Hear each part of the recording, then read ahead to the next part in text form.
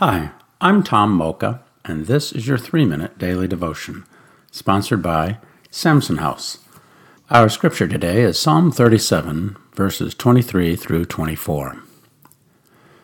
The Lord makes firm the steps of the one who delights in him.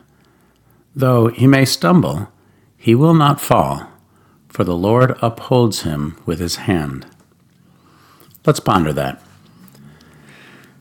I remember a time, many years ago now, it was Christmas time, and it truly was one of my fondest memories.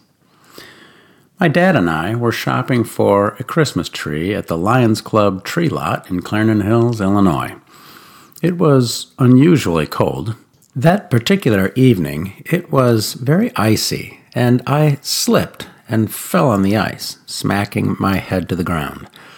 My dad reached down, took hold of my hand, and swooped me up into his strong but gentle arms.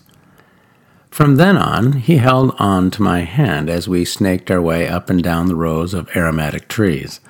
I felt safe and protected, cared for, and loved. That moment in the Christmas tree lot is as poignant to me today as it was when I was a kid. The parallel to our Heavenly Father is clear. God makes our steps firm. When we stumble, and we will for sure, He is strong and holds our hand.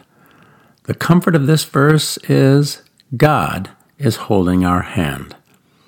Sometimes we choose to let go of God's hand and do our own thing, but He never lets go.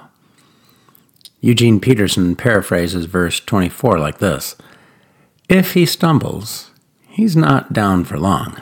God has a grip on his hand." God continues to hold on to us even when we let go. How can we pray about that?